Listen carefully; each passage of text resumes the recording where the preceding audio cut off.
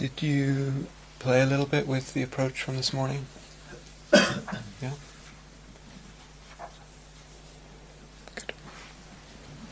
So this is what I want to expand a little bit on.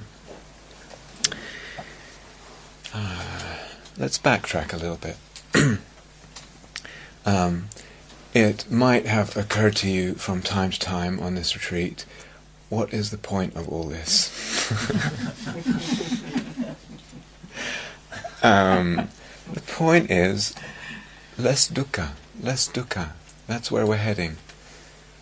And translate that how you like, less unnecessary suffering, less difficulty, less dis-ease, less disconnection.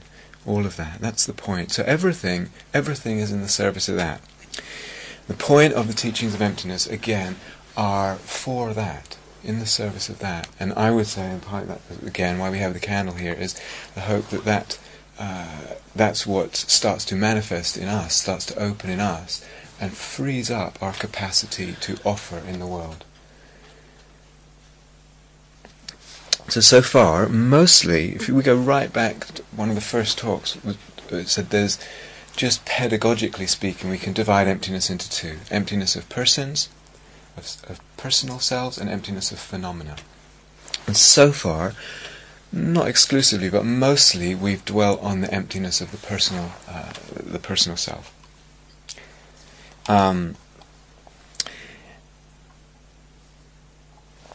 That's important. So it may be getting clearer and clearer that suffering, dukkha, needs the self as a kind of center of gravity. In a way, suffering orbits and is in relationship to a sense of self. Right? And what have we seen so far meditatively? And hopefully this gets clearer and clearer and one sees it over and over. When, through whichever practice we've been going about this, the sense of self gets quieter, moves down on that spectrum we've been talking about. When that happens, the suffering, the experience of suffering, dukkha, also goes down. Right? Is that much pretty clear? Yeah? So that's an important insight. Suffering goes with the sense of self, and we can actually see that. When we do the not me, not mine as well, when we, to the degree that we are able to unhook the habitual identification with experience, with phenomena, with that which we usually identify with, to that degree, again, the suffering goes out of the experience. You may have found exceptions to that.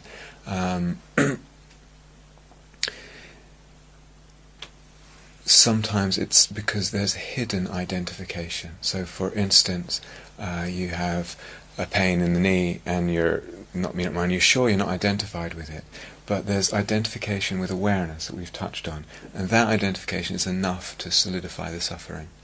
And if we had a bit more practice with a bit more skill, we're able to unhook that identification too, we would notice that release. So we've heard this a lot in the teachings, and you've certainly heard what I've just said, or much of it, on retreats before you arrived here. It's clear in a lot of teachings about the self being the problem and the centre of the problem. And you've probably seen that before as well. Now beginning to expand, and moving more into the emptiness of phenomena, the emptiness of all things. So, there's different ways of teaching this and different ways of going about, and I think, again, going back to one of the first talks, we can talk about, does the chair inherently exist? Does a table inherently exist? Does a chariot inherently exist? A danger, or a potential pitfalls, is it just stays at a kind of intellectual, sort of sophist level of philosophical games. Not that it must, but that's a potential danger. And I think I said in one of the first talks, it seems to me that we get more fruit in investigating emptiness when we actually try to find the emptiness of what we're actually having a difficulty with. We feel the difficulty of something, and because it's present in that way, and because it feels relevant in that way, it's actually easier to go that way. And we're suffering because we're not seeing the emptiness of it. So that, again, horses for courses, but to me that seems like a helpful approach. actually go with what in the moment feels gripping, because we haven't seen the emptiness of it. And that emptiness is actually, funnily enough, often easier to see in what we're actually suffering with in the moment than, say, in a table, which can appear a bit, or a chair, which can feel a bit abstract. So, what do we suffer with? You know, in the course of a day here, suffer with body, suffer with the sense of self or self-image, or what's my image in relationship to other people, suffer with anger and aversion, frustration, fear. All this is going on for people. We suffer also in a way with craving. You can see that. Now, when there's craving, we're not always conscious of the suffering, but when there's craving, that's also a good place to look, to start looking for the emptiness. When we notice craving, so when we notice suffering, sure, but also when we notice craving, whatever it is, tasty food, this or that experiences, this or that kind of relationship. And again, this goes back to, I think, the first talk, looking at the situation. Where do I feel stuck in a retreat? Is there a retreat, really, that I'm stuck in? Stuck in a relationship, or a terrible situation, or whatever it is, in a painful body. Those are the experiences that we move through, we suffer with. They feel alive for us. And those are the good ones to look at. And we talked about a lot of this, how countries were empty, etc., etc. And it can get very subtle. So all this is review, from, on one level it should be blatantly obvious that a country is empty of inherent existence, and yet humanity, it seems quite difficult for humanity to get that. And all the bloodshed and all the war and all that comes out of that belief in the inherent existence of countries. And as we've touched on, it gets very, very subtle, talking about the space and time and awareness. These things we take so for granted, the basic facets of our existence, and they too are empty. And there's that spectrum of subtlety. And we are learning in practice, as I said last night and repeated many times last night, we're learning to see in different ways that bring freedom. And we're learning to see emptiness, the emptiness of these things that cause difficulty, that we feel difficulty with. We're learning to see that emptiness in different ways. And that process takes time. I've never met anyone that it doesn't take time with. We're learning to see in whole different ways, pierce this veil of what seems so obvious, the inherent existence of things, and learning to see in ways that go through that. So, I'm going to make a statement which I've I'm not sure if I said it outright before, but I've probably said it, or at least implied it. It is the mind, or you could say delusion, that gives phenomena solidity, substantiality, concreteness. It's the mind or delusion that gives phenomena a solidity, a substantiality, concreteness which they don't inherently have by themselves. And then the mind suffers over that, either grasps for it or wants to get rid of it. And a person can think, well, I don't know, I really do have this pain in my knee, and it's really there and it really hurts. And are you saying that it doesn't exist? What are you saying?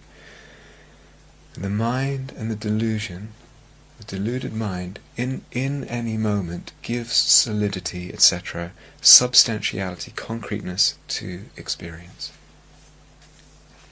Now this meditation we did this morning, and that kind of approach, we're actually learning to, again, a way of looking, a way of relating that gives less substantiality to experience. Did you get a little bit of a sense of that? Yeah? Good. Now there are many approaches too. The substantiality of something is empty. It's a dependent arising. So when something's a dependent arising, it always depends on more than one thing. So that means there's always more than one approach. I can, someone say it's like a, suffering and the world of experience is like a house of cards. And that means I can pull this card out, and I can pull this card out, or I could pull this card out. Some of the cards I pull out won't make much difference. But there's quite a few cards I can pull out of this house of cards, and something crumbles. Either the whole thing crumbles, or some degree of crumbling. That's, in a way, what we're engaged in here. It will become clearer over the days. So there are lots of approaches. So today we just talked about one. And I think I said again, it's not obvious. I don't think it's obvious at all to human beings or even practitioners of long standing even, that we suffer because we don't see emptiness of things, but we see the inherent existence instead. We see substantiality of things. I'm not sure, but it seems to me that takes a long time to become clear, that's why we suffer.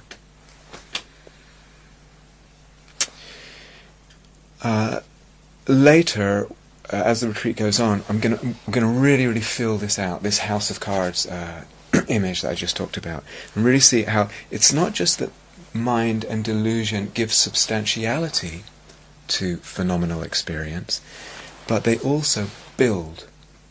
They build phenomenal experience in the first place. They fabricate it and concoct it, to translate the Buddha's words. That's the translation of sankhara, to sankhara something, to fabricate or concoct. We're going to go into that in much more detail. This goes very, very deep.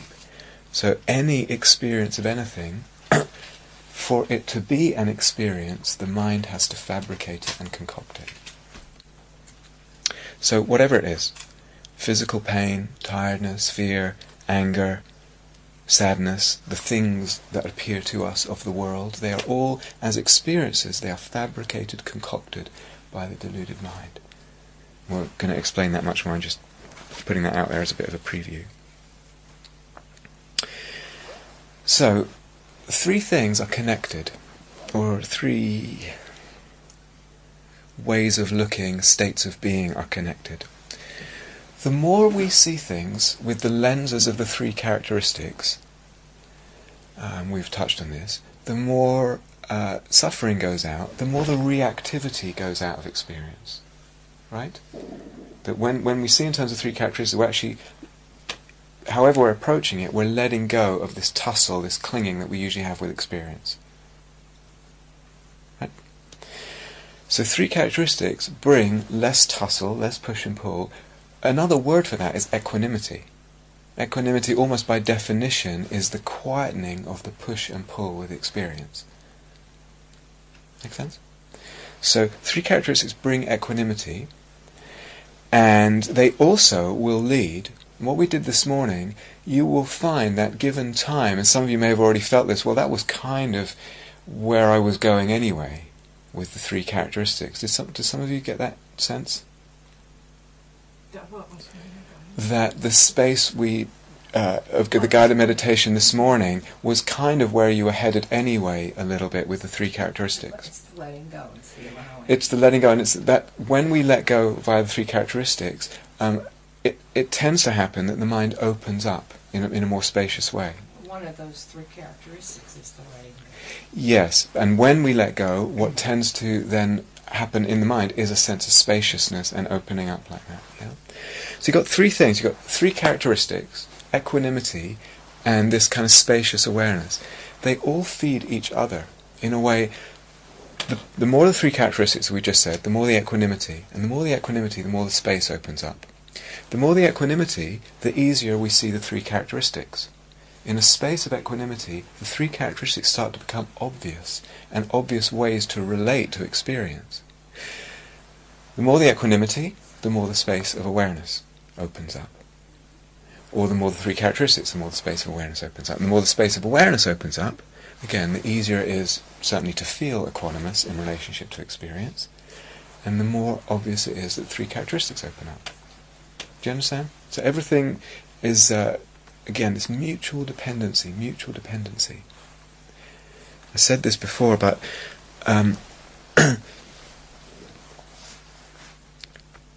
oftentimes when the causality seems to go one way, it goes the other way too. It goes in the reverse direction, and that's something that can end up being very, very useful to us as meditators. I didn't understand that. Well, for instance, if I want, let's say I want to feel more equanimous, well, I could contemplate the three characteristics. Let's say another day I can't find my way into the three characteristics. I could try establishing more of this space. Let's start again. If I want to open up into that space, I can practice the three characteristics and it will lead there. Another day I might have trouble finding my way into three characteristics practice or seeing the three characteristics. I might find my way into that space and just open up a sense of space, and then the three characteristics become more visible and more works both ways. And this is how we want to use it. We want to take advantage of that. That's why it's useful for a meditator, that we want to use it like that and really take advantage of it like that.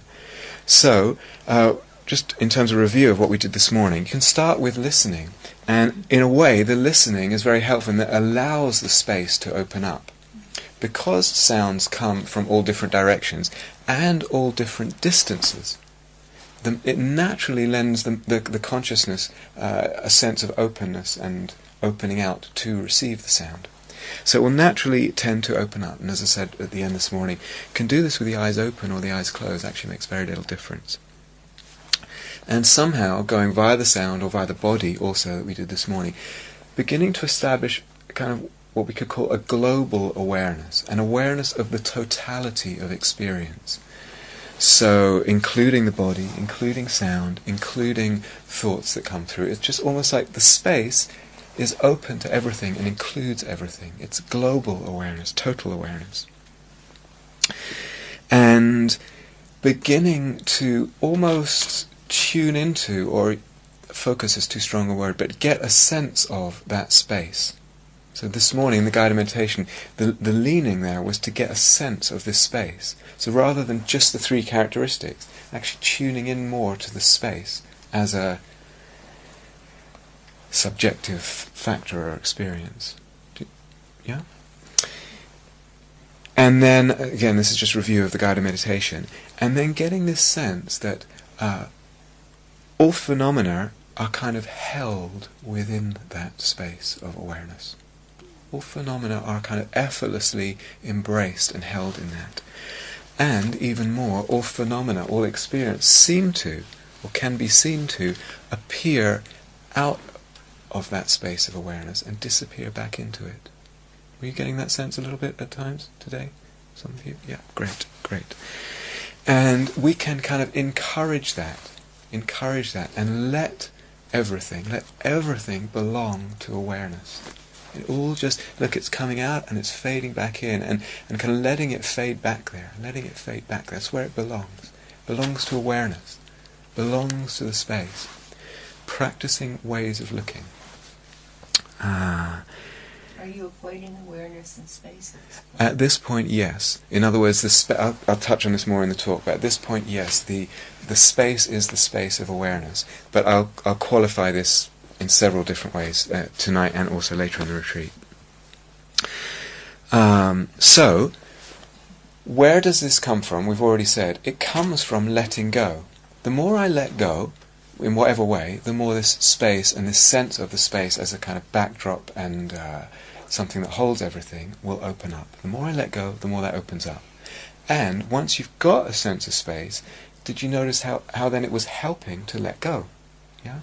So it aids letting go in relationship to what? To experiences and phenomena. So, this backdrop or kind of ground, background or ground of being, sometimes people call it, it begins to get more prominent.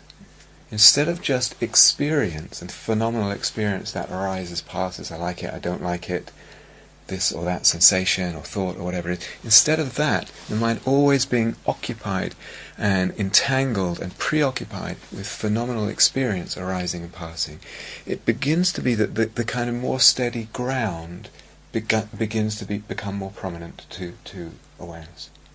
You could say.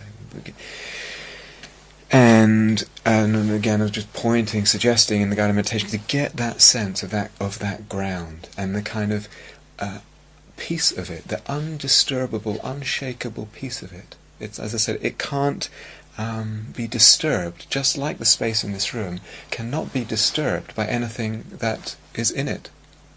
Rhinoceros could come, is barging through the door, do a little twirly dance.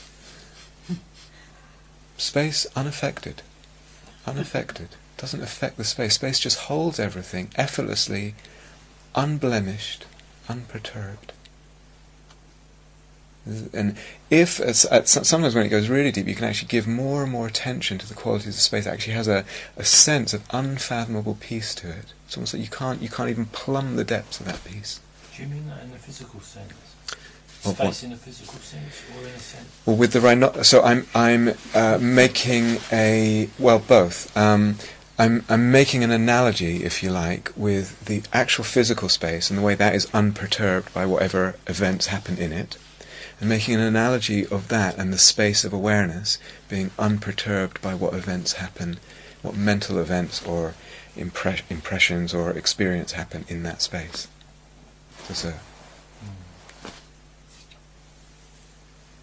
I'm not sure I kind of agree with that. Or okay, which bit do you not agree with? Well, I'm just aware. Maybe I'm being pedantic, but in terms of science says that physical, actual space is affected by. Okay, yeah, fine, good. By mass. Good, okay. And it's distorted. Great. By Yes, so like general relativity, theories of gravity. Yeah, okay. Does everyone know what this is about? Do we really want to go into general relativity tonight? Okay, it's important though, because the point is that's right, apparently, so says Einstein, and I'm sure he was right.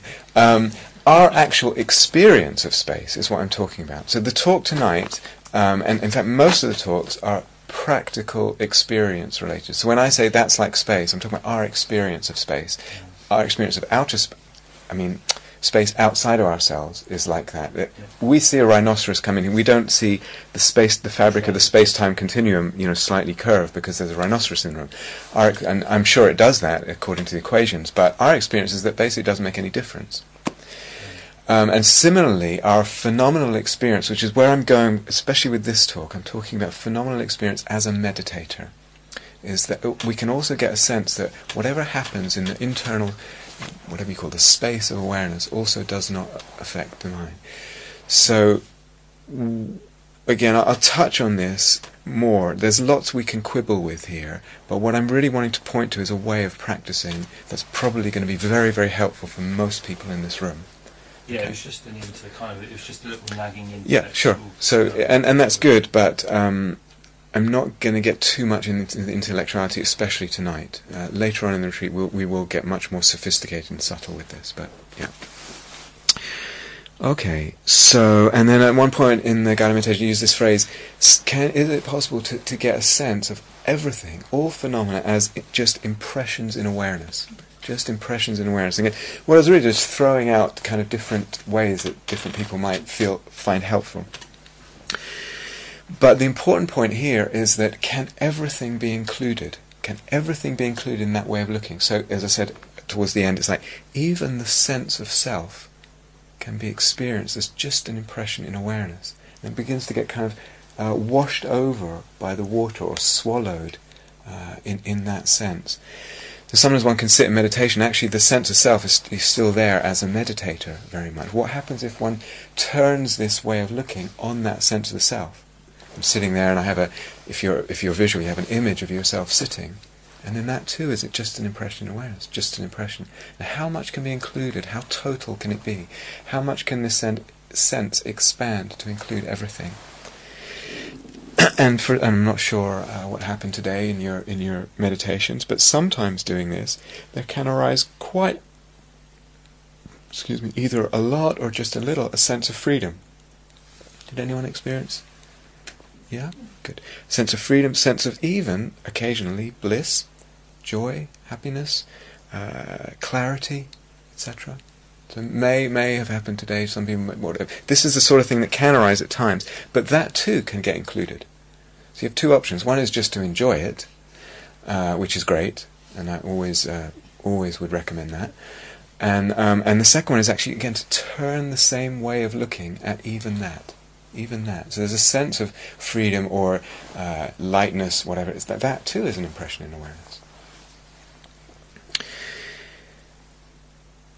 And what we notice is, as we do that, and as we get kind of, I could say, more skilled at looking this way or opening this way, things start to get less substantial. They start to feel less substantial and appear less substantial.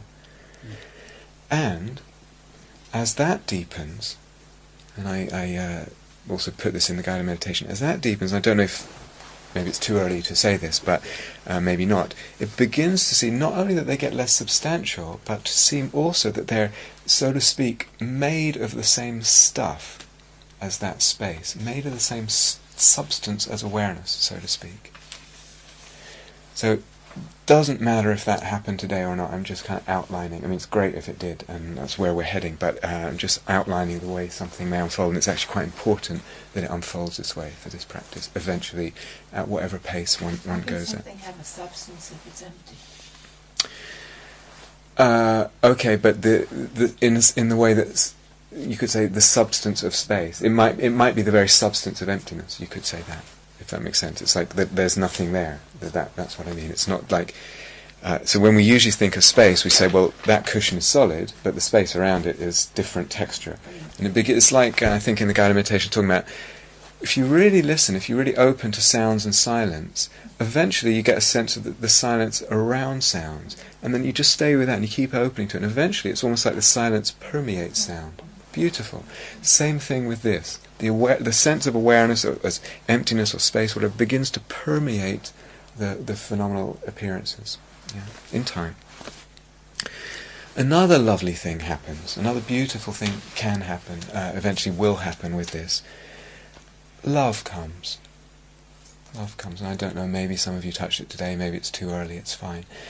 But naturally and without effort, quite organically, out of this way of looking, love will come. Why is that? Why is that?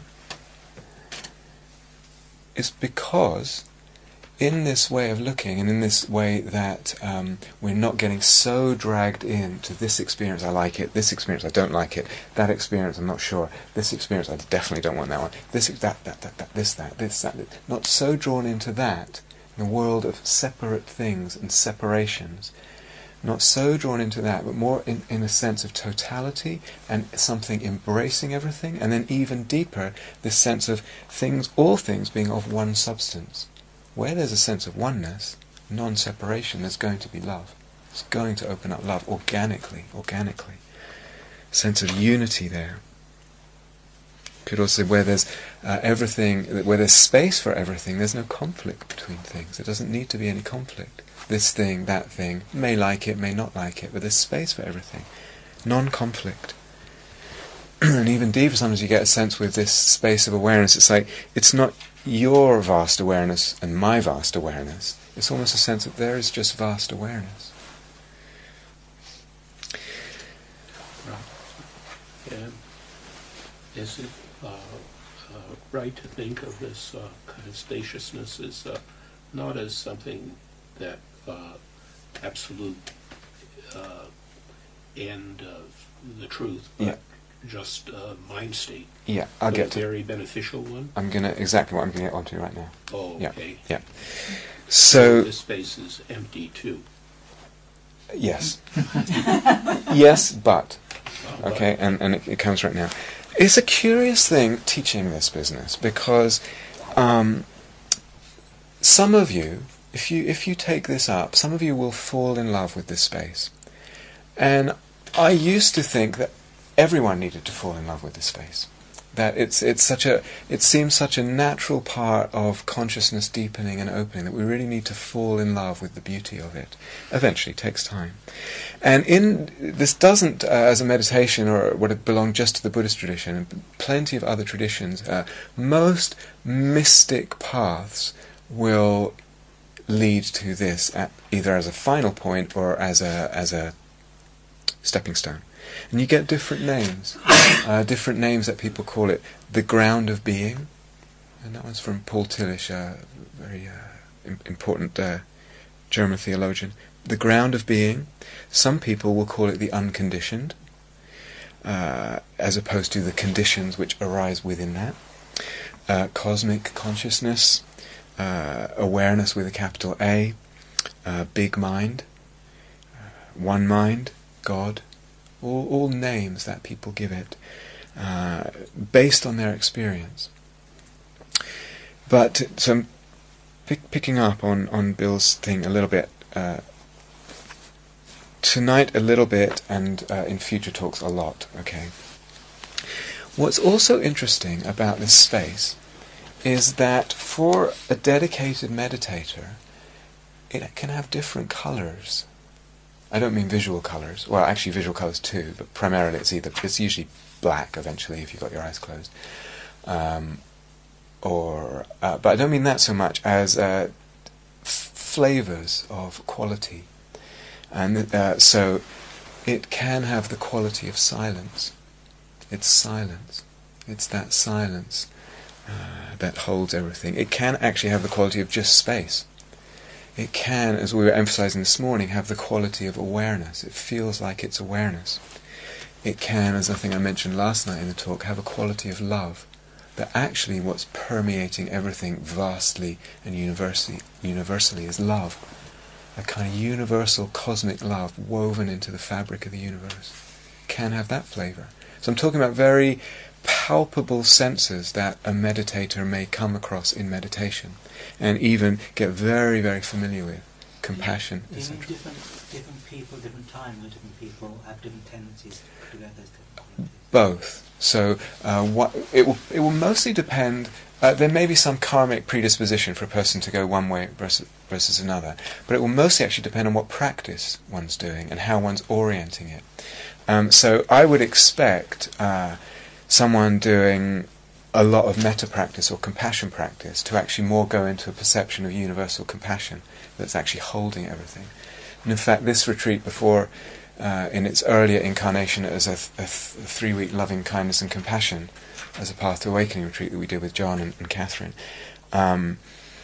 as people went on, that was quite a common experience. Just compassion holding all the suffering, and it's very palpable, very beautiful, very transforming.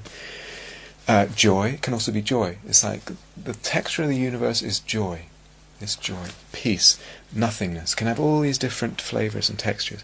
And wonderfully, beautifully, a dedicated meditator can know them all. You can taste all those flavors. You can get to know them all.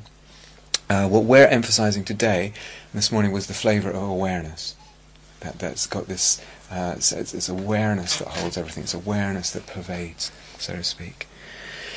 However, I feel, important as that is, very important, if it feels like this is helpful, to pursue this and open, maybe get even different flavors, etc., on this retreat or other retreats or whatever it is in one's life. However, the very fact that it can be coloured different ways points to the fact that it's still a fabricated perception. It's still a perception that's being conditioned. You understand? So, what to do with that? What to do with that? I guess I've had a teacher who talks about these different flavours of true nature that compassion can arise. Compassion is an aspect of true nature. Yeah. So, I don't know, do you want to say something to that?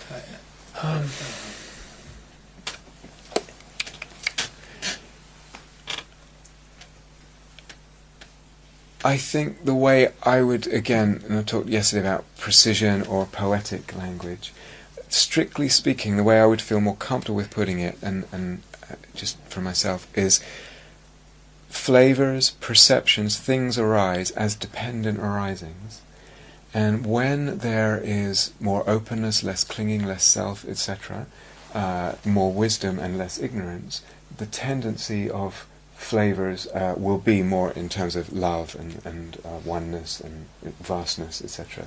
So you could say they're expressions of wisdom mind. You could say something like that. And if you want to say true nature, it's okay. But so I can see that, but it's almost like we have to be careful not to reify true nature, and so that's it has to do with what I was saying last night about. Partly what I'm saying is as well, and I will repeat this later in this talk, is like I said at the beginning of this talk, there's so many styles of teaching this stuff. I don't have a problem if you fall in love with this. I don't have a problem if you call it God. I don't have a problem if you any of that, if you call it true nature, etc. What's important is that it's a platform that's bringing you a lot more freedom, a lot more sense of connection, love, etc.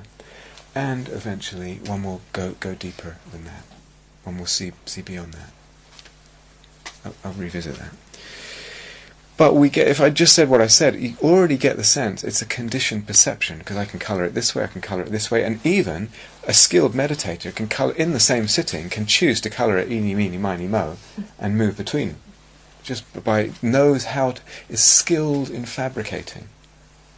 Not very far-fetched. Actually can perceive this for a few minutes and then choose to perceive this and then choose to perceive that, and get a sense this is a conditioned perception still. It might not seem like it. In other words, sometimes when a meditator stumbles on this, it really does feel like, wow, this is really something ultimately real. It can have that, for some people, that sense of impact, but still in the realm of conditioned perception. So, we're going to talk a lot about this later on in the retreat, a lot about this, and how would I go beyond that? If it's still a conditioned perception, so deep, so beautiful, so freeing, how would I go beyond that to what might be less fabricated or not fabricated, more true? Another way once go beyond that. Yeah, good.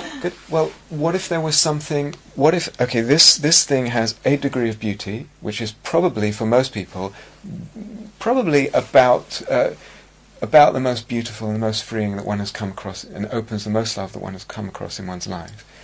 But what if there was something that did that even more? Released the sense of existence even more than that, had even more of a long-term, deeper cut in terms of one's suffering, one's delusion, one's tendency to build problems and self and all that, even deeper, and was even more remarkable to the point where you can barely put into language in terms of the freedom that it brought. And is it fair to say that this experience can be had in meditation, but it doesn't free from samsara? Okay, so it won't, technically speaking, necessarily. It won't free you from samsara, so if you're talking technically, it won't free. I would put it, because people have problems with what does samsara actually mean, and I'm definitely not going to get into that tonight, but we could say that if I just have an experience of this, it's not going to bring much freedom. If I have a one-off experience, what's going to happen probably is I'll cling to it. How did that happen? I want to get back there. We've touched on this before. If I have enough experiences, it will affect the being very deeply. The important thing, though, and I've said this before, is to suck the insight out of this, which I'm going to get to in this talk.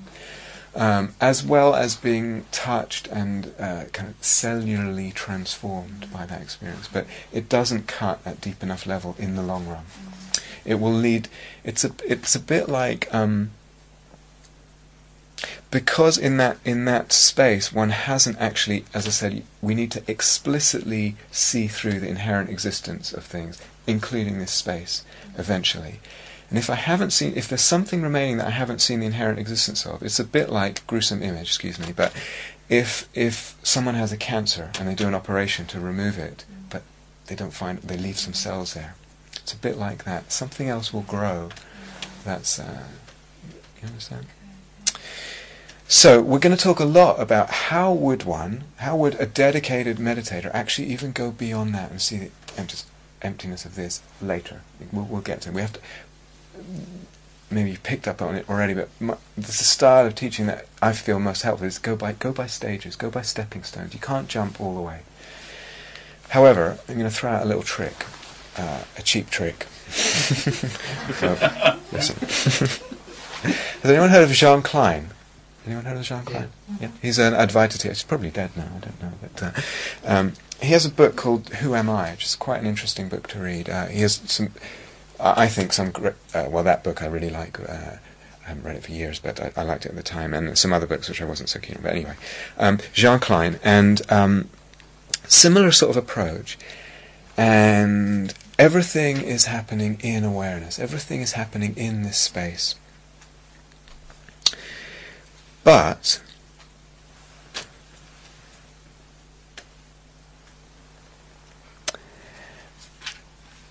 that sense of awareness, in other words, is not, that sense of awareness is not awareness itself. It's a kind of sense of awareness. It's an image of awareness. Do you understand? It's like we can almost have, some people, if they're very visual, almost get a visual sense of space in which things are happening. So we have a sense of awareness, but that's not awareness itself.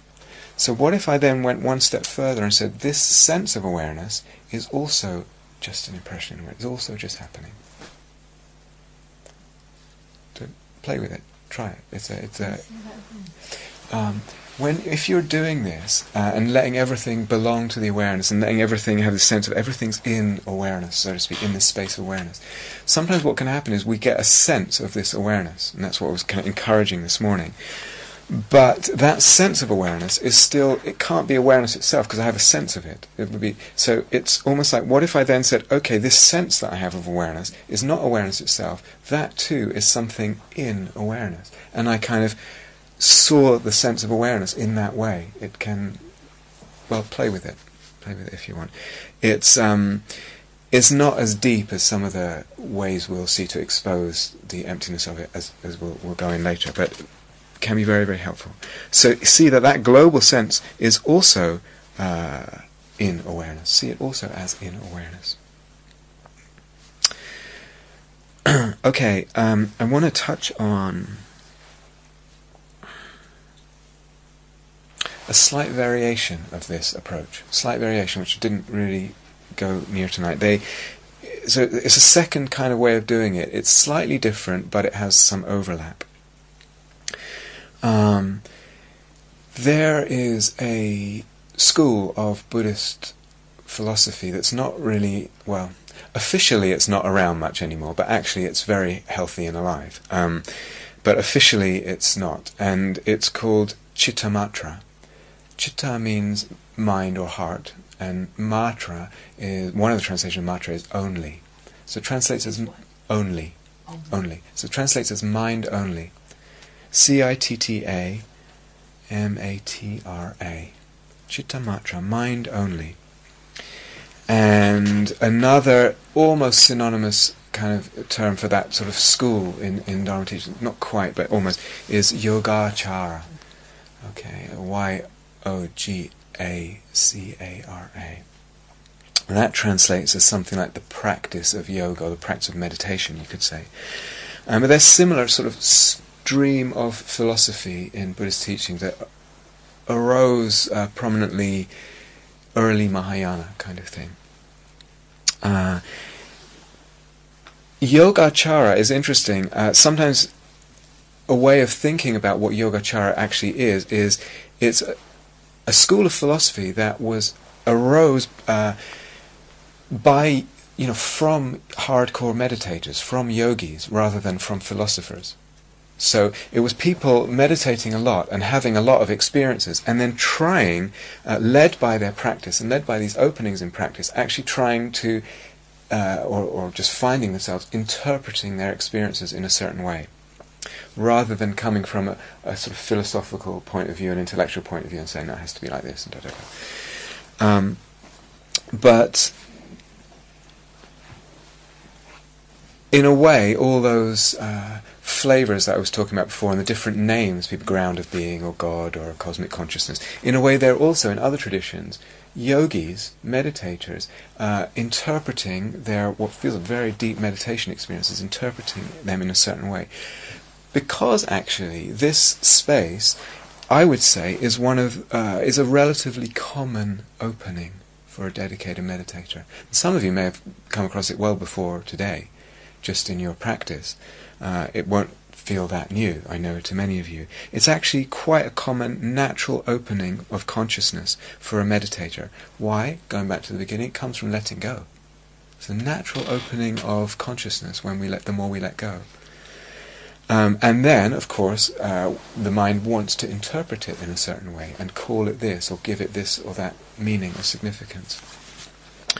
So, in a way, Chittamatra philosophy is this mind-only philosophy, is a theory to interpret meditation experience that people are having. And mind-only, you can hear what it means. It's saying, there is only mind. There is only mind, meaning awareness, equating mind and awareness. Everything is just awareness. You following this? Yeah. Okay. So this second way of going about it is slightly different. It says this, starts with some reflection. This moment of consciousness, there's actually no proof that the outer perceived aspect, the so-called object that appears, exists independently of the inner perceiving aspect. The inner perceiving aspect of a moment of consciousness can't arise without the outer perceiving aspect. We touched on this before and said it's like, consciousness and its object are like two sides of the same coin. Yeah? Where there's a knowing of something, there's something that's known. And vice versa, you can't have an outer perceived aspect without an inner perceiving aspect of consciousness. Both simultaneously have to be there. Okay? A perceiving consciousness without an object of perception, perceiving consciousness without an object of perception is actually a contradiction in terms. How can you have a perceiving consciousness that doesn't perceive anything, doesn't perceive an object? It's a contradiction in terms. As is an object of perception with no perceiving consciousness. You following this? Yeah. One does not arise before another in that moment. They don't, again, we could say, they don't have an independent existence of each other.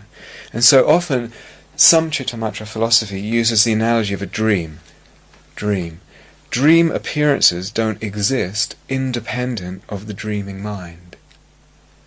I'm dreaming of a tiger, being chased by a tiger.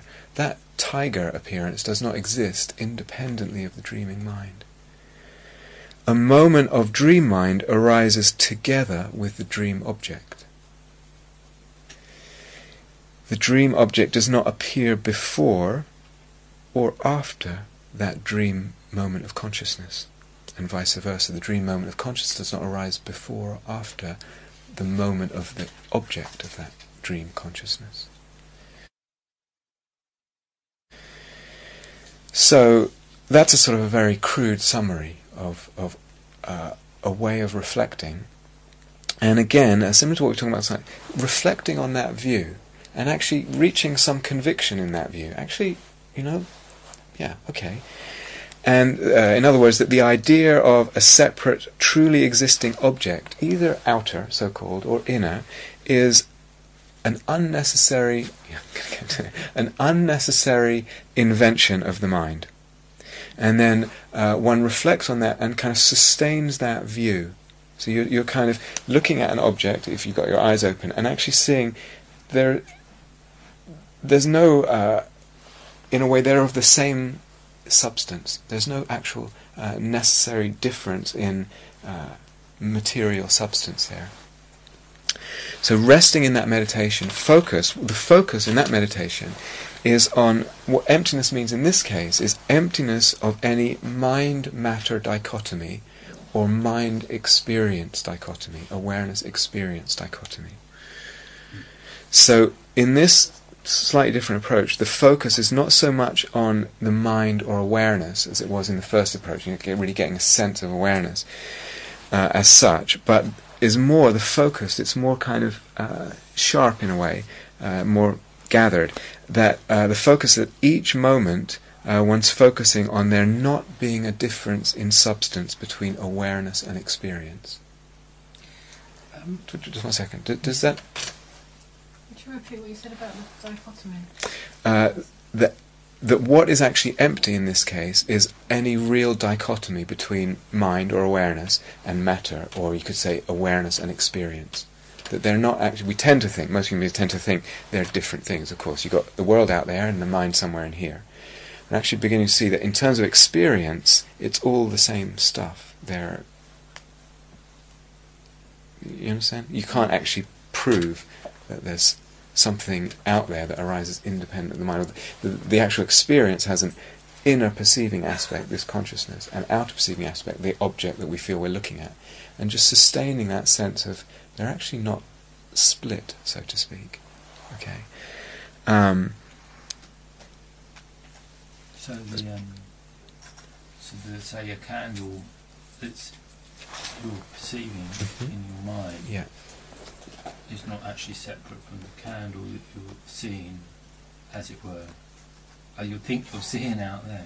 The candle you're seeing out there, what this is moving towards is actually, and one does this and kind of stays steady with that reflection over and over, and could be visual, could be auditory, could be, people have maybe different senses that will be easier. But what's happening is one's getting a sense of everything in a way being of the substance of mind or the manifestation of mind. It's not actually something that's separatable from mind. What I'm actually looking at, what I'm actually experiencing is inseparable from the mind, inseparable from the awareness. Is it any different from the fifth aggregate, consciousness always arising with an object?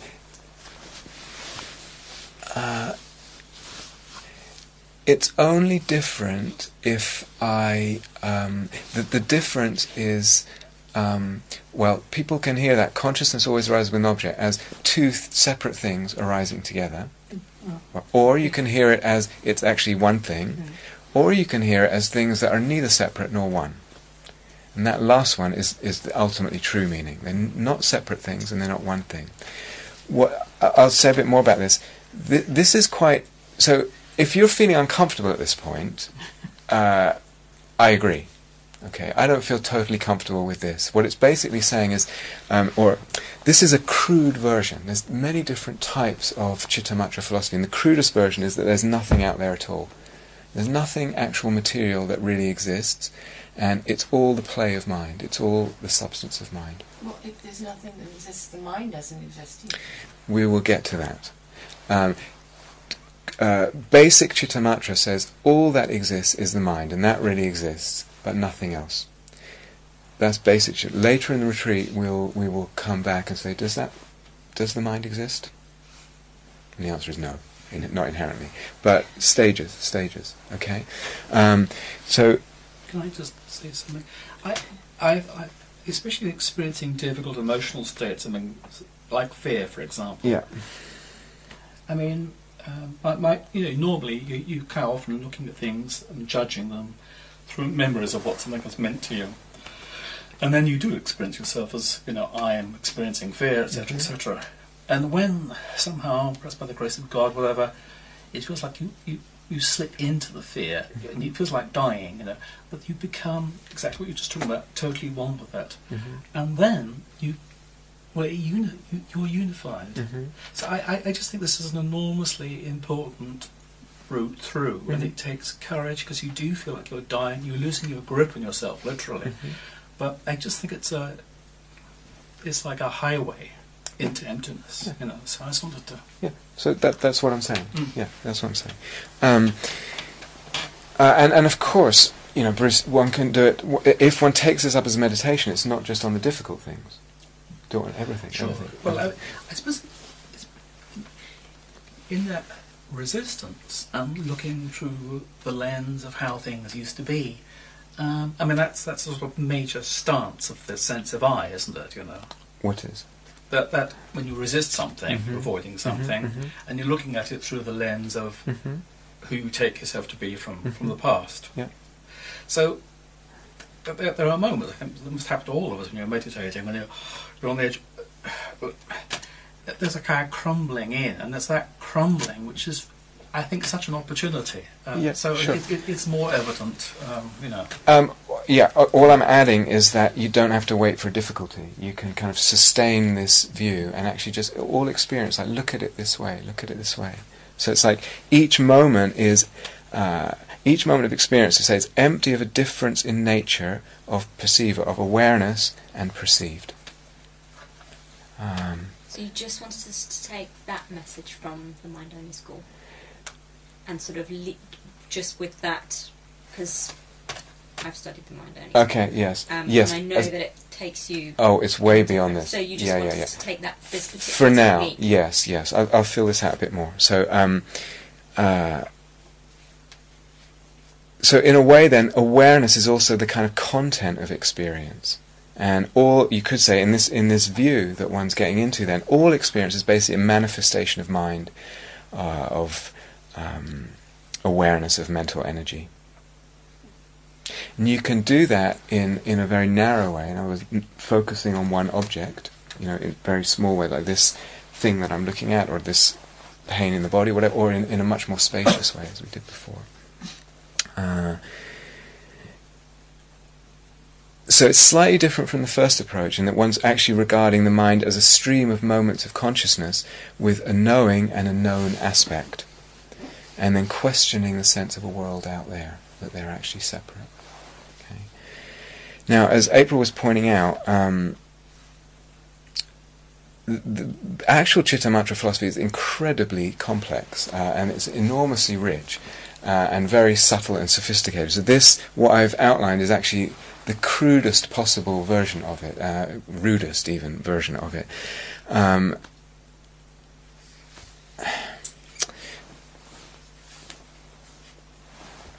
All is mind, all is awareness, everything is the manifestation, play of mind, awareness, consciousness. There's nothing out there. You may feel uncomfortable with that. I don't know. Do people feel uncomfortable with it, or is it okay? That there's nothing actual material, really? It's okay? You say so. That's what I like. No. Really? That's interesting. I feel quite uncomfortable with it, to say that nothing actually exists materially at all. It feels like a step too far. But I don't. I'm just curious. You think what? You don't think you can take it in? Okay. Yeah. It's not important. I'm just curious. But does it mean that everything's just no.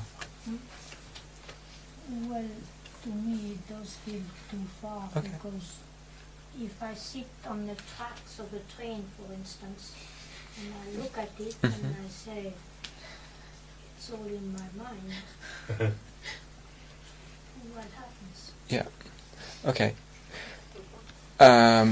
Anyway, I just to me, I felt uncomfortable with it. But as I say, it's the crudest, rudest version. So sometimes, I guess I just want to say there's a lot more to Chittamatra philosophy. It's quite sophisticated and has, like everything else, has all degrees of subtlety and complexity, etc.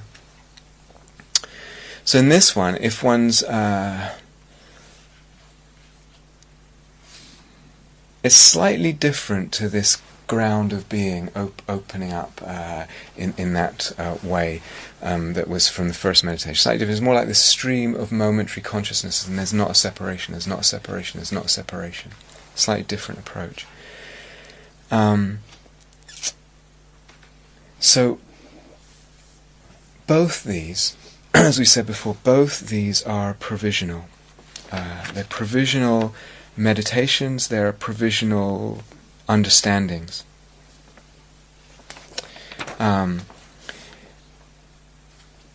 Some people stop here. Many people stop here. Many people stop here. How would you explain provisional? Provisional means not final. Not a final resting place. Not a final truth. Not an ultimate truth. So going back to what Bill was asking before.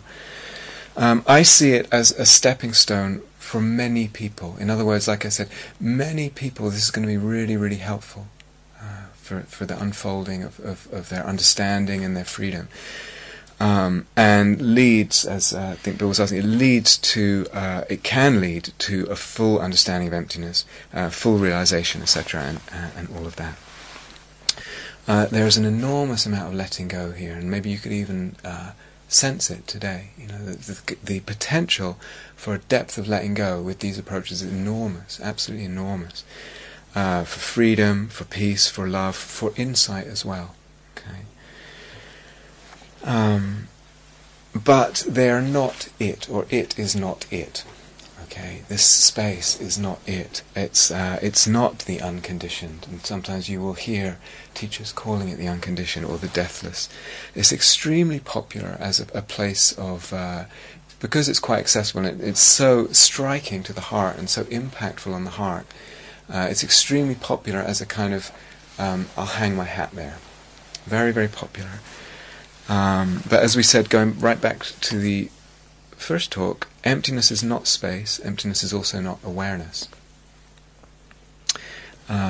It's not even, we'll get into this much later in the retreat, it's not even that the true nature of awareness is vastness.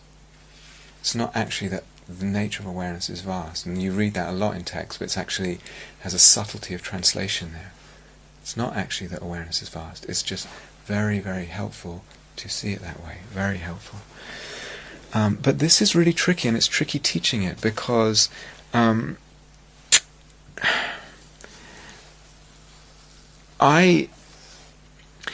don't know. I'm not sure anymore. I used to feel very uncertain with people, especially one-on-one, if they were on long-term retreat and this was really opening for them, and thinking, should I burst the bubble now or wait until later? And almost wondering, they need to fall in love with it. They really need to let it permeate the heart and saturate the being and the eyes and feel the freedom, and feel the heart opening, be transformed by it. And if someone comes along and says, well, actually, that's not the Buddha's teaching on emptiness, and that's not right, and da-da-da-da-da, or someone like me bursts the bubble too easily, one can very easily just kind of dismiss it too early. And what will happen, I'll just go back to my default views. The normal views I have of life, I'm here, you're there, we're separate, there's this, awareness is somehow in here or whatever, all that, the default views, including inherent existence and self and all the rest of it, they don't really get shaken up. We just go back to that, because all we've done is said something intellectually. It hasn't really had the chance to shake something up and free the being and move us in a certain direction. But you get, certainly, what you get is people stopping here. A lot of people in Buddhist tradition, different Buddhist traditions, in different other traditions, etc. It's so compelling, so beautiful, so freeing that, as Juliet said, why would I even want to go anymore? This must be it. It's very common. But you also get very strongly teachers and the tradition saying it's not it. It's not it.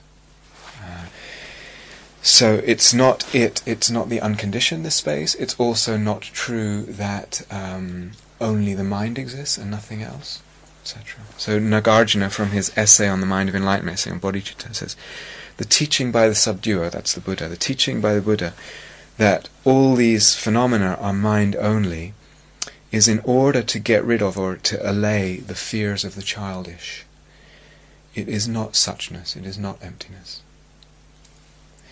In other words, it's a helpful stepping stone, because it's very difficult to go all the way and see awareness has no inherent existence, time has no inherent existence, space has no inherent. It's very difficult. And oftentimes people will feel, if you say too much like that, it goes towards nihilism.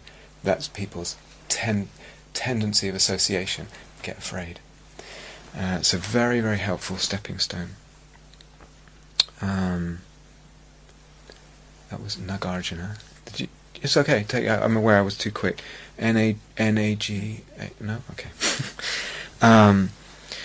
So... Thinking about it's very wonderful, and are there any pitfalls, and one might be that some very persuasive teacher has these experiences and identifies himself as God, and then does a lot of damage, practical damage. Yeah. Can be. What I see more, it can be, absolutely. What I see more is people just stopping there and thinking they've discovered the ultimate truth of things, and that tends to be the more common pitfall that I would see. But I guess that could happen too. But I think must have, would you say, do people discuss the benefits of, not just as a stepping stone, but for your relationship with others and yourself and your life in the world? Most definitely. So there are benefits here. That's why I want to draw this. It's just a teaching modality. I really want to draw this line. So don't throw this out too early. If it feels like it's helpful for you, do not throw it out too early. Is it the ultimate truth? No. In the past, I used to wait to break that news to people. But now I've seen it actually doesn't matter too much. Maybe for some, I don't know. But I would still say, can you just put that aside, that it's not the ultimate truth, and just keep going with this and keep playing with it? Because it will bring love, it will bring connection, it will bring a deep cutting of identification and contraction, etc. Definitely. But I found it tricky teaching this, and I wondered, do I have to wean a person off it slowly, or what? Can I ask two very quick questions? Yeah. What's the difference between samadhi and this? Okay. And then the other one, once you have realised ultimate emptiness, can you still get back to this? Yeah. The second one, yes, most definitely. And just to share a story that... what's that? Would you want to? Would you want to? Come back as me. It's fun. If nothing else to do. Even this stage, like I said, with those different colours, there's different flavours of it. Like you could experience it this way or that way, or and a person might want to just keep the mind malleable, etc., and experience a certain way of seeing. Yeah, you would not be so drawn to it. Certainly, if you've tasted something deeper, you would not be so drawn. You might have to think, well, let's, whatever. But you could. There's nothing blocking it. It's certainly not.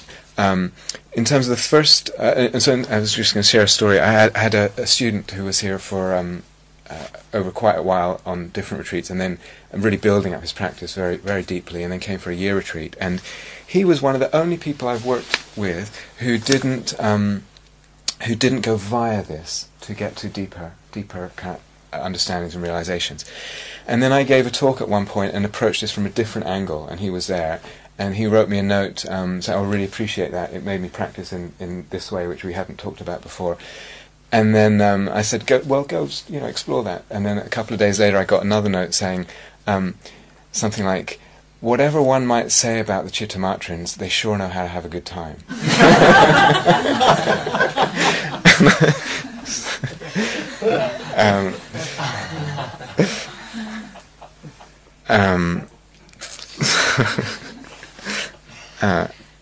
So the texts are split on this. The text, if you read a lot of Mahayana texts, you will encounter different opinions, and even in the same sutra, it gets quite confusing.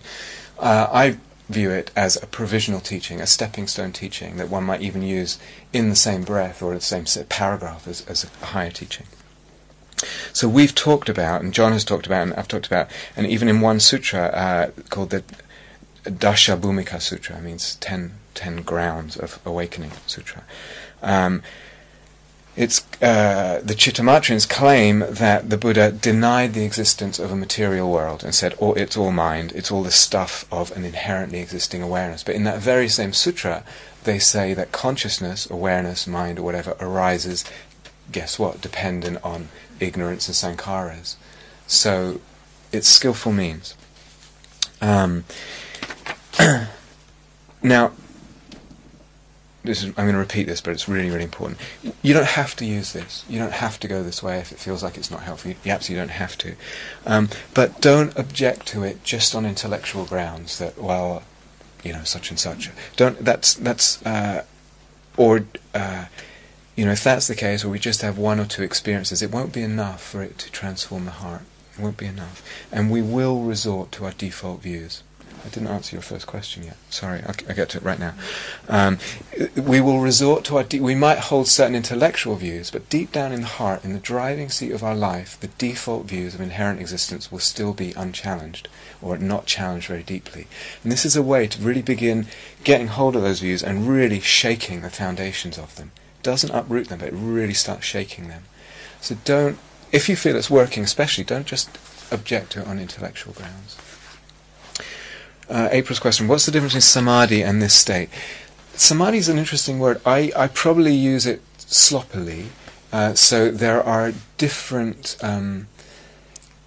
you could equate samadhi just with what's called the 8 jhanas. But even then, there are some jhanas that relate very much to this experience. They're kind of... you get, as I said, a whole texture of flavours that kind of revolve around more of the formless jhanas. I sometimes use the word samadhi as, when I talked on samadhi, it's just a state of being, to some degree, where there's a unification, where there's settledness. It could feel like it's on one object, it could feel like it's really in the body, or it could even open up in this way and include phenomena. But because of the unification, the steadiness and the well-being, it's still a state of samadhi. So you can talk about samadhi states that come out of concentration, and samadhi that comes out of open insight. And when you're in this kind of space and it feels like boom, and sometimes people do this and they just keep letting go and it's lovely, lovely, lovely, you can sit for a long time, or longer than one's used to. And that's a kind of insight samadhi, you could say.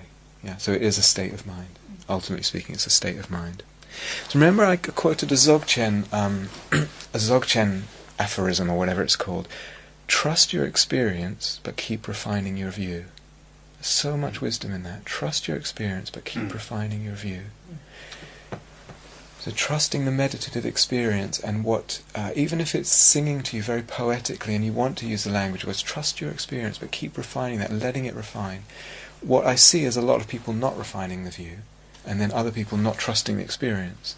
And somewhere in there, to me, it feels like, is a very skillful way of letting things really deepen and organically transform the being. Yeah. Sorry to interrupt, but well, talking about that, when we did that meditation this morning, yeah. I was having difficulty experiencing things arising from the space. Uh-huh. They would dissolve into the space, but there was a strong feeling that they were arising more sort of within me. Okay. And then the sort of sense of my body started growing and growing and growing. Uh-huh. Uh-huh. And it was kind of like basically sort of becoming one with the awareness. Mm-hmm. But my thinking was, oh, this is just kind of somehow my ego getting bigger, or I'm not sort of letting go. It seemed like somehow because it was associated with myself that I shouldn't be going there. Yeah. And so I didn't sort of follow it, and I really didn't know whether I should or I shouldn't, because it just sort of seemed interesting. Counterintuitive. Well, that's interesting, and I never heard that before, and I'm sure it happens. I wonder, again, letting the sense of relief or release lead you. In other words, if it feels like the body and the self, so to speak, is growing and more in kind of oneness that way, and with it is a sense of relief and release, they are the indicators of insight doing its work. So if that was there... Yeah, it was, but I squashed it. I hear you, yeah. This kind of bell going. So I would trust it, because we use this word self, but it wasn't the personality expanding, it was more a sense of something expanding, there was still some identification with it. Someone else brought this up in an interview today. It's still okay, it's still going to work as a stepping stone, as long as that relief and release are there. And eventually one will be able to look at that remaining identification and kind of dissolve that too. But I would say that's very helpful. So go for it, but trust. This is part of trusting experience. If it feels like it's freeing, trust it, follow it, and let it deepen. And maybe I'm not sure if this is right, but sometimes actually doing this, the sense of things dissolving into the space actually at one point becomes more prominent than the sense of things arising. And when things dissolve, there's also more of a tendency to let go.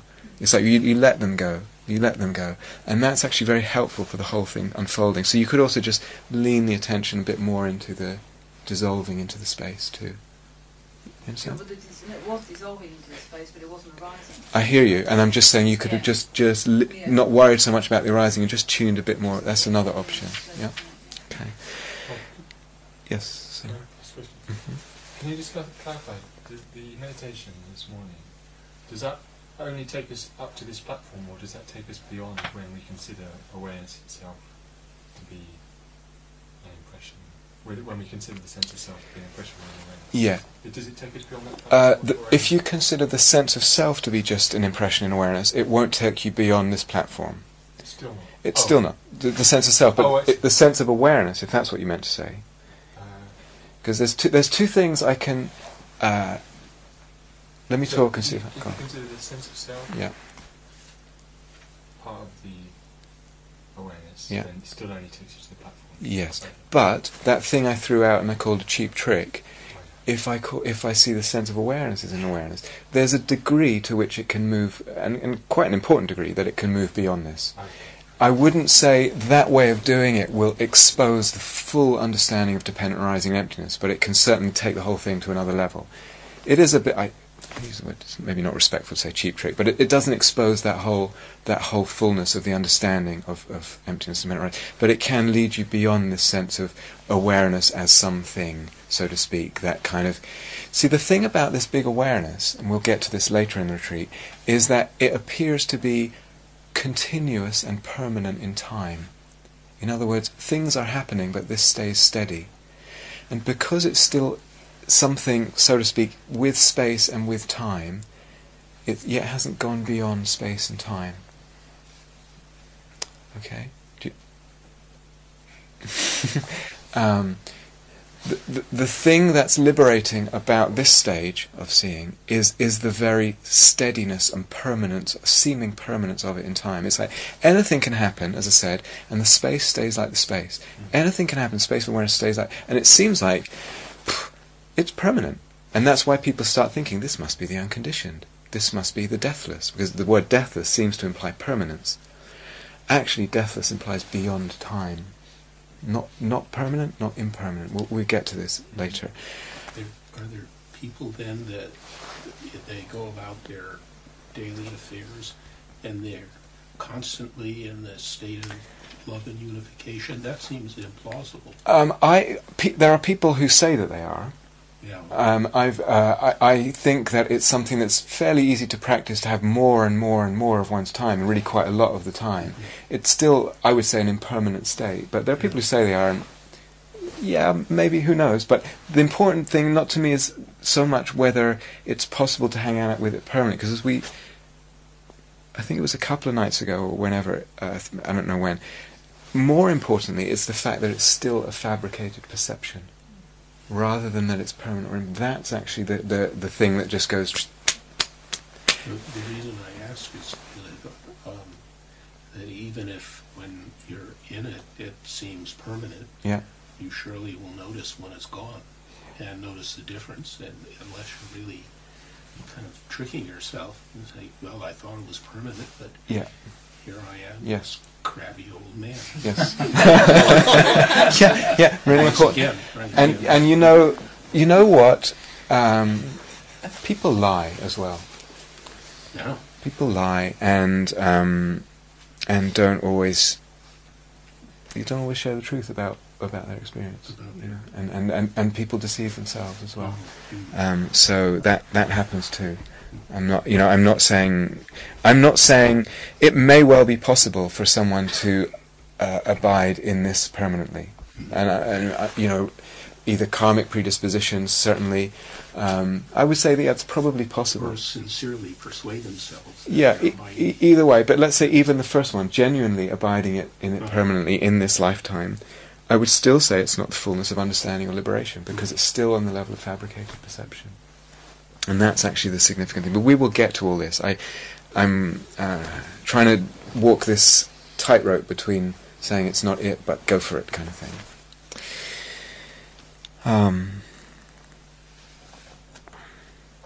Eventually, this view of this spacious awareness or this non-separation, either one, it actually becomes something you can turn on and off at will. You can just kind of click the mind into it with a lot of practice and click it out. And in that, as we said, things appear less substantial and more empty.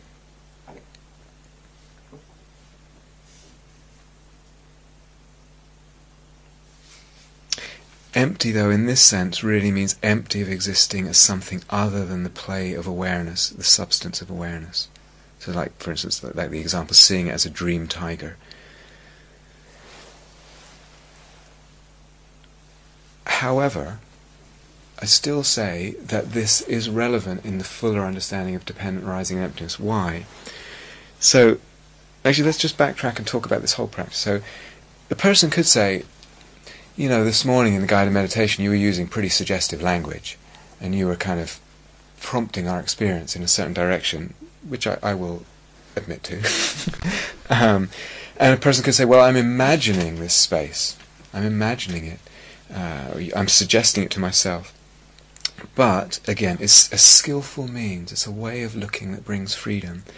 And insights come out of it. And that's really the... why not to dismiss it as well? What are the insights? And this has to do with dependent arising. The more I let go in relation to experience, the less substantiality the perception of that experience has. That is very significant in terms of dependent arising. It may not seem it right now. Do you understand? Can you say that again? The more I let go, the less substantial things appear.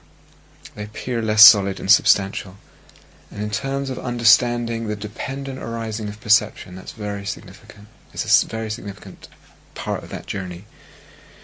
And the more I let go, the less separateness I feel.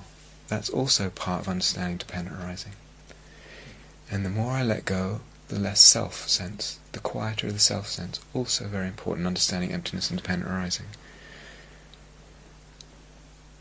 And all of that happening, actually, in the whole practice of letting go and all this happening leads to more letting go. And with more letting go, deeper insights that I haven't talked about tonight begin opening within this space. All this stuff, talking about these tunnels, these avenues that we just... So I say, develop this practice, because it will go beyond what it seems to be telling us right now. Other insights will unfold from it. And all that is part of understanding dependent arising and emptiness deeper and deeper, gradually.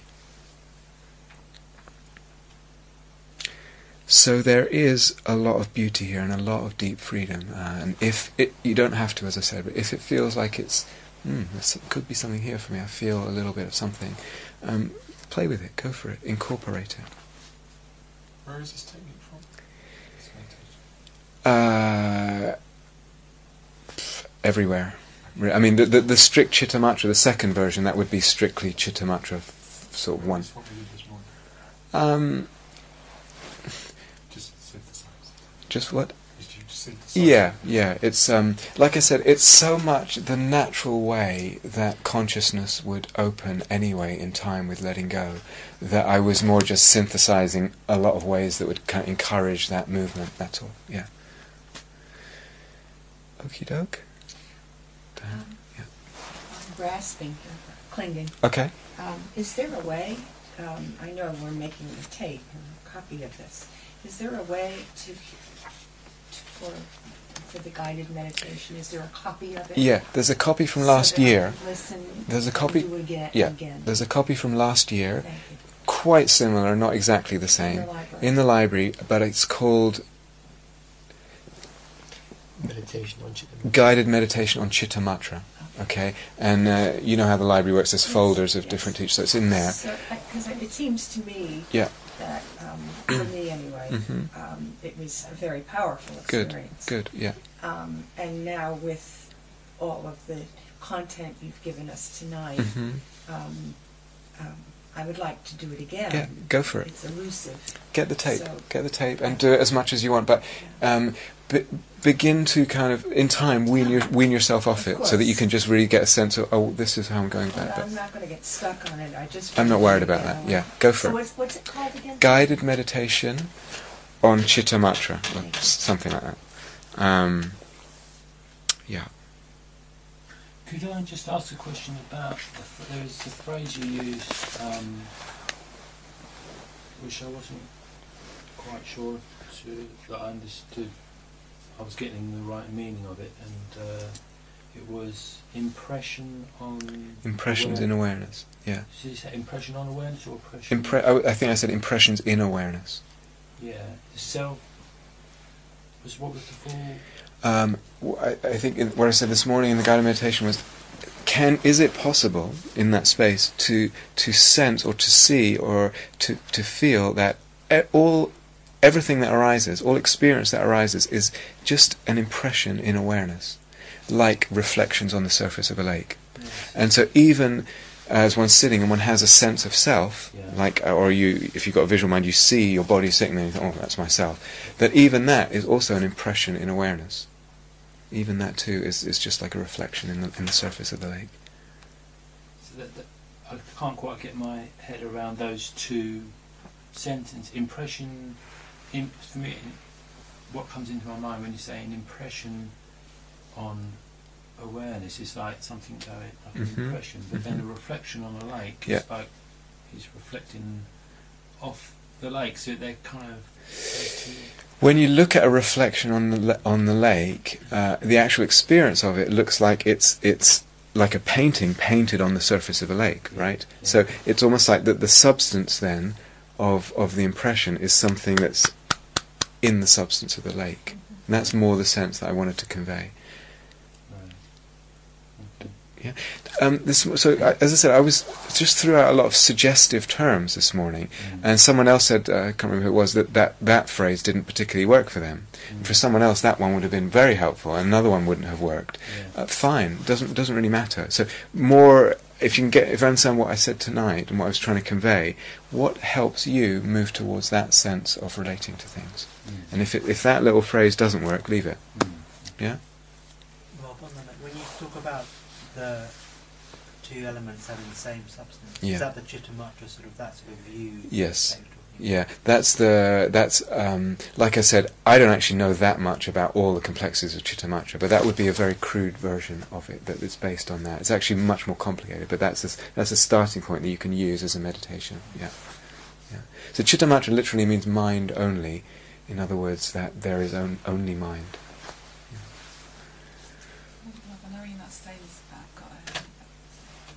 Into the first night when John gave the self-conscious retreat on anxiety. Yeah. And it's the bit where you said, and I asked you, why would you want to go beyond? And I don't know whether there's anything you can say that's reassuring. Like, what is beyond that? We'll get to it. We'll get to it. All I can say, as I said before, is emptiness is not a teaching of disappointment. It's really, really not, and I know sometimes people convey it that way. It's like, you might have an idea of God, but that's empty, get over it kind of thing, deal with it. All I could say that for a practitioner who experiences emptiness, there may at times be experiences of fear or grief or bereftness at times, but generally the tenor of it is joy, beauty, openness, loveliness, love, all of that. Peace, so it's going somewhere even more lovely. Hands down more lovely, and hard to put into words, which is why I said that thing. When I said that thing about I could talk precisely or poetically, I was really saying that for the future, because we're going to get very subtle and sophisticated with dependent arising and where this goes later. But I think just to know that it doesn't cut off devotion, absolutely. And I said last night, to me, the deeper one goes into emptiness, the more the sense of devotion, the more the sense of love, the more the sense of wanting to give and being free to give and having the capacity to give, and and the desire in the being moving to want to give, and the aspirations crystallizing deeply in the being, more love, more connection, more freedom, more peace, all of that. That's where emptiness is going. In the fear of the self, we fear the exact opposite, and that's the natural deluded fear of the self. But it's mistaken. It's mistaken. Yeah. Okay. Yeah. Okay. Last one. Yeah. Can you just say a little more about the substance when you talk about the substance being the same? Yeah. So this relates to what Diana asked. Substance is a funny word. All these words are funny. They're all poetic suggestions. That's all. Because so at one point I said it's water. It's all water. Now obviously I don't mean real water. Otherwise we'd all need scuba equipment. So obviously it's not that. But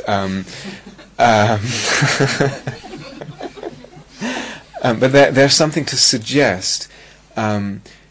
Usually we have a sense of solidity of things, that things are made of something, and maybe awareness is not, and that there's a world out there that's separate things. And so this feeling of it's all the same texture, it's all the same stuff, even if that stuff feels, as Diana was saying, it's not a stuff, it's actually an emptiness, it's a space, it's a non-thing, so to speak.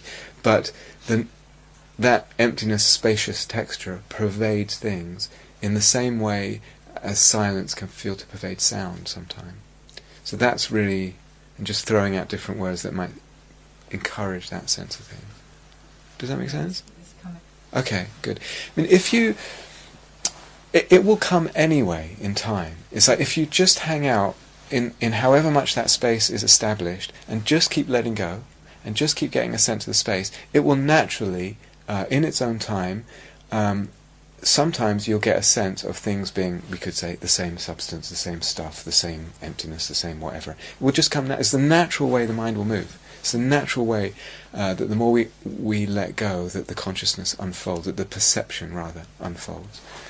So it'll come anyway, and it could come like via the silence and the sound. It can come lots of different ways. Yeah. I'm aware. During the day, there's 1,000,001 little moments, and but they all seem so mundane. I mean, they're insights, but I don't know that I'm dissolving myself in them. Okay. They seem so mundane. They just seem like, okay, there's another one, But I don't see that it's leading me to some big aha yet. I mean, they're good. If I weren't here and they were happening, on Broadway in Cambridge, I'd be very happy. But here I'm thinking, well, maybe there's more that's supposed to be. Are you talking about meditation experiences you're having? Yeah, okay. Yeah. And not just meditation, just walking down the hall, or doing my laundry, or making the bed, okay, having a little bubble of insight come up, which wouldn't happen that frequently in normal life because we're so busy. Sure. And I keep trying to bridge that and say, so where's the self in this? Where's the emptiness? I'm trying to make a connection. Okay, make a connection between the teachings that we're giving and all these wonderful little insights and awarenesses, and I'll save it for when I meet with you in 2 weeks. Okay. 2 weeks, when we got I remember. I'm not quite sure what you're asking. That there doesn't seem to be a sense of the insights that are unfolding don't seem to have much to do with emptiness and what we're talking about. Yeah. Okay. If we go back so something I said, there's understanding, there's meditation, and there's life. Yes. We could say artificial division, but let's make that division. So we're talking about emptiness, and you're taking notes and you're asking questions. The understanding is beginning to happen, and you're working on that.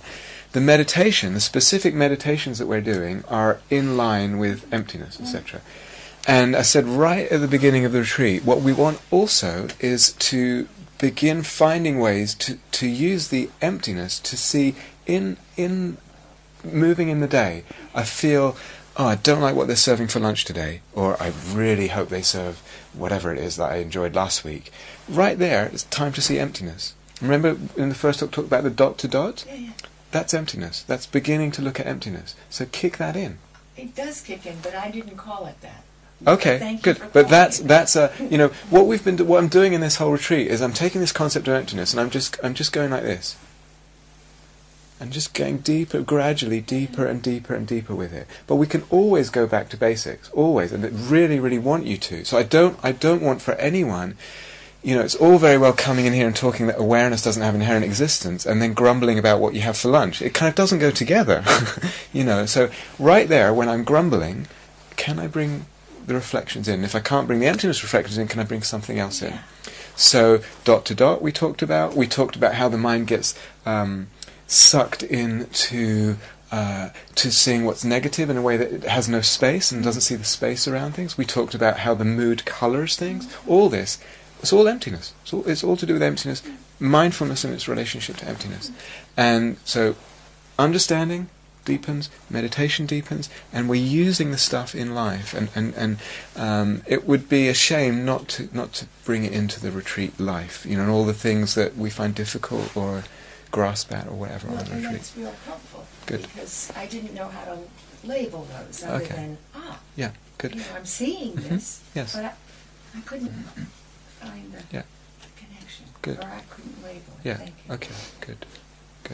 So we should stop. Let's have a quiet moment together.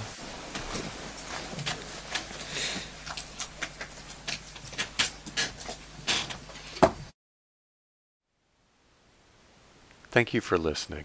To learn how you can support the teachers and Dharma Seed, please visit dharmaseed.org/donate.